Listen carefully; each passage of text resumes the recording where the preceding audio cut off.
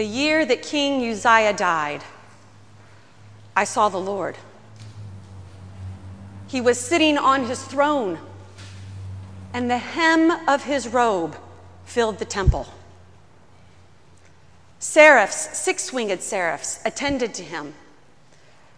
With 2 of their wings, they covered their faces. With 2 of their wings, they covered their feet, because they weren't even worthy to look upon God. With 2 of their wings, they flew.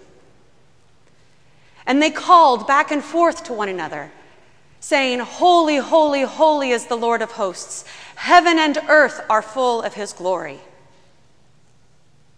When they called back and forth, the place shook and filled with smoke.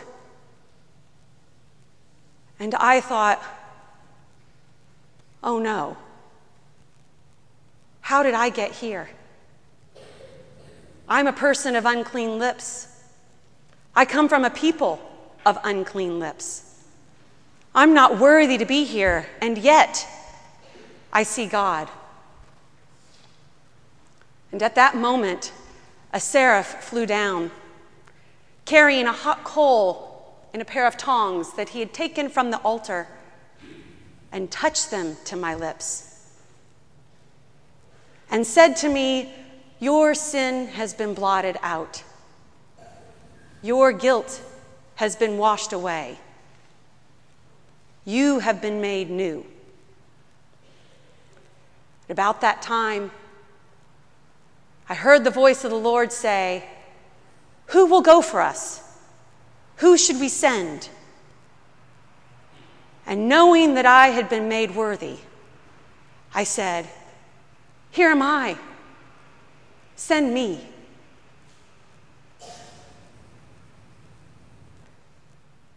That's how I heard that story told 14 years ago.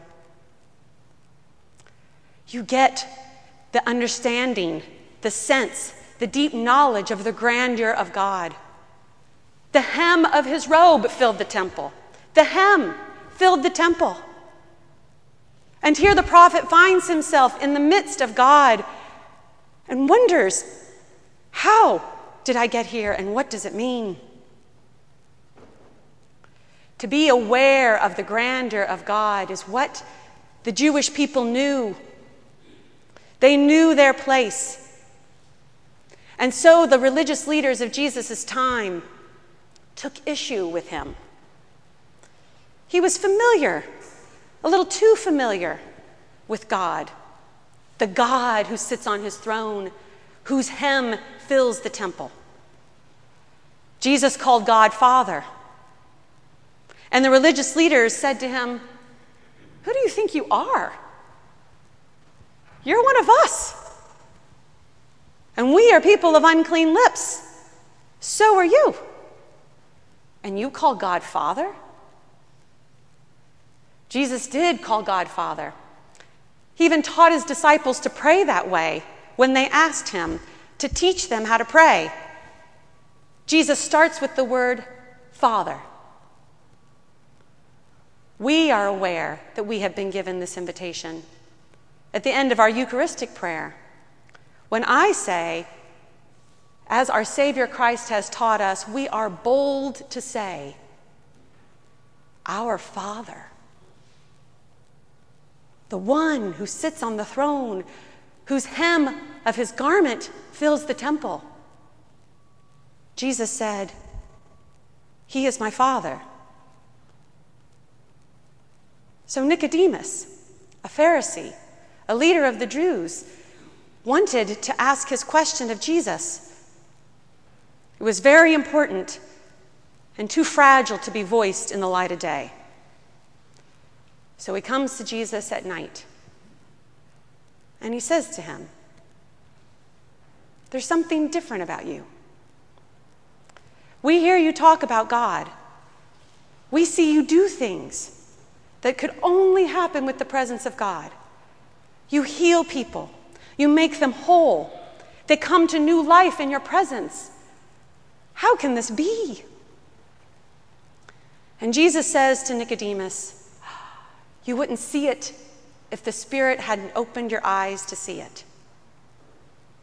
You are being made new, Nicodemus, being born again. But Nicodemus has no place for this concept, being born again. He falls back into his familiar understanding of the world, and he says, how can that happen?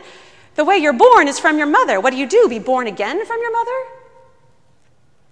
And Jesus, almost as if to hold on to the little glimpse that Nicodemus has and to affirm it, goes further and says, no, it's when the water and the Spirit comes and opens you up, and you begin to see who I am and who God is in a new way. It wouldn't happen if the Spirit didn't invite you into this. If the Spirit didn't break you open in a way that you never knew before. And you begin to see who I am, that I am one with the Father. I came into the world not to condemn the world, but that the world might be saved. You can only know this if the Spirit reveals it to you. Because Jesus says, if I tell you, well, doesn't everyone give themselves a good reference? Nicodemus is perplexed by this new way. And yet, it becomes known in the community. In fact, the Apostle Paul knew it deep within himself. He, the author of Romans, was a persecutor of people who followed Jesus after Jesus' resurrection, or so that's what they called it. Because you see, Saul was his name, and he knew who God was, and he remembered that God sits on a throne, and the hem of his garment fills the temple. So people who would claim such an intimate relationship with God, they forgot who they are in relationship to God. It was wrong of them, and Saul was going to make sure that they knew it. They were blaspheming. He sought out Christians to bring them to trial, all because he knew who God was and his relationship to that lofty, supreme one. But something happened to Saul. He was on his way to Damascus when a bright light flashed and a voice spoke to him. It was so powerful that he fell to the ground. The voice said, Saul, Saul, why are you persecuting me? And Saul said, who are you? Speaking to that voice. I am Jesus, the voice said. Those that were with Saul heard it too, but they didn't see where it was coming from. They picked Saul up off of the ground, and he was blind. They took him by the hand, and they led him to Damascus. And for 3 days, Saul didn't eat or drink because he knew something had happened to him. Out of that experience, he came to see who God is. The Spirit had moved in his life in such a way that he was made new, so new that he took on a new name, Paul. And he longed to enter into the community of those that were following Jesus. But they weren't too quick to receive him. They remembered that he entered into homes and pulled people out who were thought to be followers of Jesus. Why would they open the door to him? Paul spends the rest of his life longing to talk about, attempting to talk about, striving to talk about what happened to him in God, through Jesus, by the power of the Holy Spirit. You hear him in his letter to the Romans and in all of his letters, attempting to find the words to express it. He's frustrated time and again that they fall short. So he goes for more words and other words, trying to break open who God is beyond our language. He tells us that it is through this triune God that we know who we are, children of God, that we too have been invited into an intimate relationship with the one who is on the temple. We've been made worthy to be in relationship because of Jesus. And we are empowered in that relationship because of the Holy Spirit. We too get to say, Abba, Father. Today is Trinity Sunday. The Trinity is a doctrine of the church. This way of describing God as Father, Son, and Holy Spirit. It's a litmus test for Christians. There are variations on a theme out there. People added in or taken away from this three-in-one God. But it is the three-in-one God that makes us Christians. That's how we talk about it. Because we are hard-pressed to be able to describe our experience. This description of God as three-in-one feels somewhat limiting, even though it's working to try to open up the bigness of God. It's what trips us up in our interreligious dialogues, even with those of the Abrahamic faiths, Judaism and Islam. This triune God, this way of talking about the three-in-one God, gets in the way. Most of the Jewish community has found a way to deal with it. Those in the Islamic community are still having trouble. How can we claim to follow one God when we speak of Father, Son, and Holy Spirit, three persons in one? If you look at the collect for today, you see our attempt to try to make sense of it by the limits of our language. Miroslav Volf, a Christian professor at Yale, wrote a book on this struggle entitled Allah. And the whole book, which is easy to read, but is a few hundred pages long, is about our interrelations with Muslims and this triune God getting in the way. But he identifies what we identify, Miroslav identifies what we identify, which is we can't give this part up because we know it. It's our experience. It's the best we can do to talk about this God who was and is to come. This God who works in the world. It's all we got. And we can't let it go because we know it deep within ourselves. I visited a parishioner early yesterday evening. Ray is his name. Some of you know him. And he asked me to tell his story. Last week, Ray went in for a stress test at the request of his doctor. And not far into the stress test, he was instructed to stop because he was failing it so badly. With their little camera, they went in to look to see what the blockage was around his heart. 3 arteries were blocked.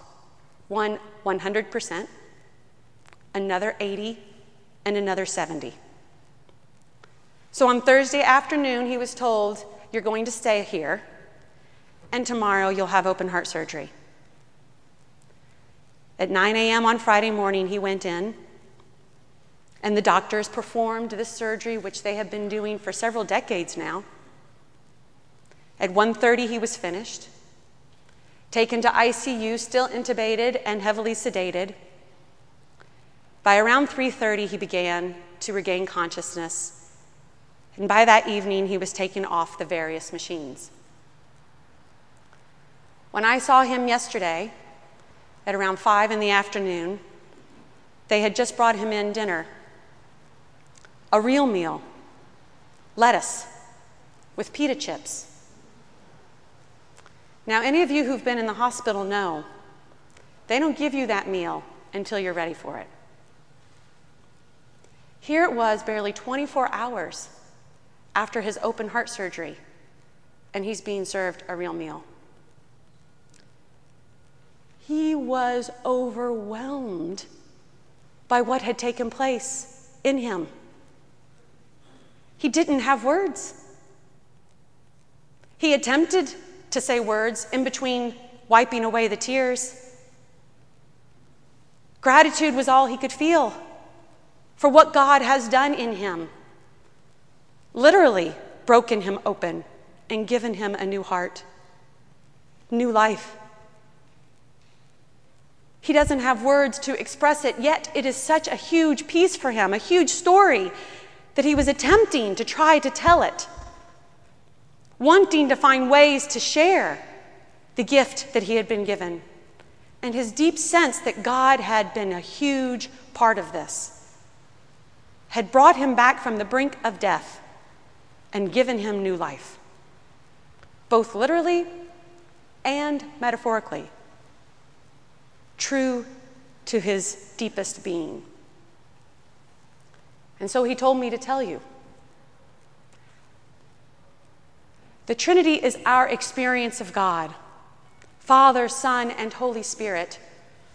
It's how it is that God works in our midst, and it cannot be denied, even though the way of talking about it may seem limiting. God, the creator of all things, is still creating in us.